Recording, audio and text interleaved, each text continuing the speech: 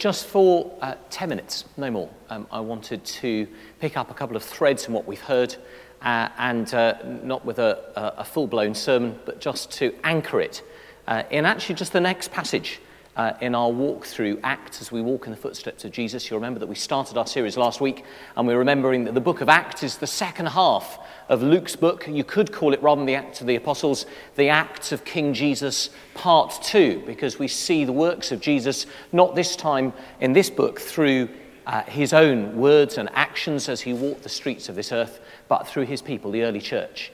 And we're right at the beginning of Acts 1, and we're just going to read literally just 5 or 6 verses, and then I've just got a couple of things to say that I think might just help us to know where to stand, as it were, as we respond to what we've heard this morning. Acts chapter 1, verse 6, you'll find it on page 1092 of the Pew Bibles.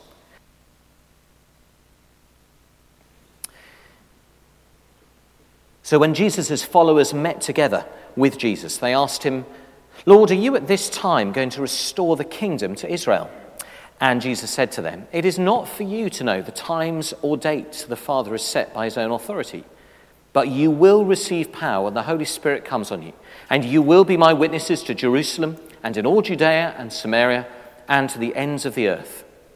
And after he had said this, he was taken up before their very eyes, and a cloud hid him from their sight. They were looking intently up into the sky as he was going, when suddenly 2 men dressed in white stood beside him. "Men of Galilee," they said, "why do you stand there looking into the sky? This same Jesus who has been taken from you into heaven will come back in the same way that you have seen him go into heaven." This is the word of the Lord. Thanks be to God. I wonder if you can remember the point in your life, maybe as a child or a teenager, when you realized that the world wasn't everything that you hoped it was, when the world wasn't as it should be. All children have to discover it. And sadly, as we've heard through some of the stories that Carmen has told, and maybe as we know from our own experience, some children discover it far earlier in life than they should have to.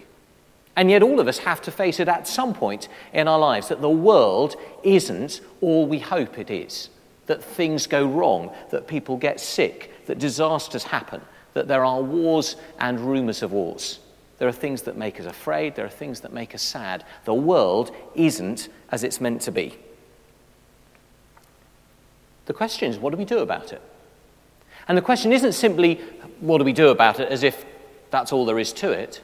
The question is, if we're Christians, if we're followers of the King, if we believe that God is King, that Jesus is the one who sits on the throne, what on earth are we to do with a world that doesn't look very much like his kingdom?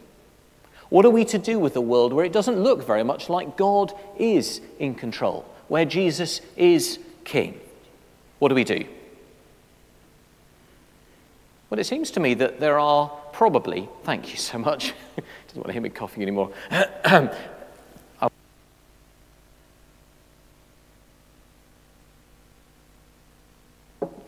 Seems to me that there are 3 easy answers that we could go for. The first is denial. Simply sticking our head in the sand, working as hard as we can not to think about the tough things in life, not watch the news, not to think about the things in our own life, not think about the things that are going on in Guatemala or Brazil or even next door. Just keep our heads down and hope it will all go away. But clearly that doesn't last very long. Things happen in our own lives. Things happen to the people that we love. Things happen in our own community. Of course, the second easy solution, although it's a fairly disastrous one, is simply to despair. To say the world's a mess, my life's a mess, everything's a mess, there's nothing I can do. There's simply despair. Or perhaps we can do a little bit more of like Jesus' disciples did in this passage. We can think about a world that's in a mess, we can remember that God's on the throne, and we can demand, God, do something. Do something now. When are you going to do it? When are you going to bring in your kingdom? Verse 6. When they met together, they asked Jesus, "Lord, are you going to do it now?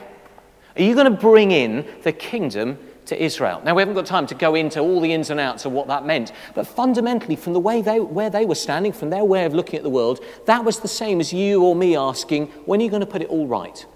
When are you going to sort out the mess? When are you going to put things the way they're meant to be? They wanted to know. They'd hoped that Jesus was God's king, come to put it all right. The Messiah, the chosen one, the anointed one, the king. He'd lived in front of them this amazing life. He'd spoken of the kingdom. He'd lived it out. He'd been crucified in front of their very eyes, and they thought it was all over. They'd started to despair again. Maybe the world's never going to be put right. And now that he was raised from the dead, they're going, is it now? Do it now. Make things right. But Jesus had a different answer. Notice he doesn't tell them they're wrong to demand. I do love that. He doesn't tell them off for saying, God, do something. I think we're meant to pray like that. If your heart was even touched, let alone broken, by hearing that story about the children that were meant to be being cared for in a government children's home, or if anything that you've ever watched on the news has ever touched your heart, or if anything's ever happened to somebody that you love that breaks your heart, it's right, it's appropriate to yell, to scream, to cry, to pray, to say to God, God, do something. Of course it is. He's the king. We're his people. We're meant to pray. But Jesus' answer isn't just straightforward. He doesn't say either no or, yep, here you go. He gives them the gift of his ascension to his Father's side. That's what's written in this passage. He gives them a promise, therefore, about the future. He gives them a certainty about the present, and he gives them a challenge and an invitation. Now, any of those are worth a sermon in themselves, but I want to land with just one of them. But with a sentence. The promise is that there will come a day when God does put everything right. Right at the end of our passage, we hear the promise. Jesus will come back in the same way you have seen him go into heaven. The picture is painted in the book of Revelation of the day when God will draw a line under history, when God will himself wipe away every tear from every eye, when there will be no more sickness or death or loneliness or separation, where children and adults will be cared for and known and nurtured just as they were always intended to be, when we will know God face to face, when he make his sort of habitation, his dwelling, his living with us, when heaven and earth are brought together. We look forward to that day when all things are put right. It's a promise. And right now, there's a certainty that despite appearances at times, Jesus is the king. Jesus is on the throne, that the kingdom of God is real. I don't know whether you've ever wondered why it is that Jesus going up to be with his Father in heaven, what we call the ascension, is something they get to see. I mean, Jesus could have just disappeared. Actually, I think they get to see it because he wants to give them certainty there is a king on the throne. You'll know, of course, that in our tradition, in our country, a king or a queen becomes the king or a queen the moment their parent dies. Our present queen was queen the moment her father, the king, died. But there was a time, some days later, some weeks later, when she had her coronation. When in front of a watching world, she had a crown placed on her head. She was anointed with oil, given the orb and scepter. Jesus' ascension is like this. He's always been king, since before the creation of the world and through to the end of the world. He's the king. But there was a day when he was put on the throne for all to see. His coronation, if you like. That's in the ascension. So certainty about the future, a certainty about the present, but a challenge, an invitation for you and me and them in the meantime. It's here in these words that is what I want to finish with. They say to them, Jesus says to them, you will receive power when the Holy Spirit comes on you, and you will be my witnesses in Jerusalem and in all Judea and Samaria and to the ends of the earth. To be a witness is not simply to have seen something. If you're a witness in this sense, you do something about it. You speak of it, but you also have to live it. Why? Well, because if you're a witness to the fact that Jesus is king, then that has to impact your life if you really think it's true. If you go around saying to somebody, Jesus is king, but they don't see it in the way that you live and that you speak, in how you spend your money and what you do with your time and how you are in your relationships, they're not really going to believe in the thing you're witnessing to. It would be a bit like the person who goes around saying, the end of the world is coming, but carries on life just as if it's not.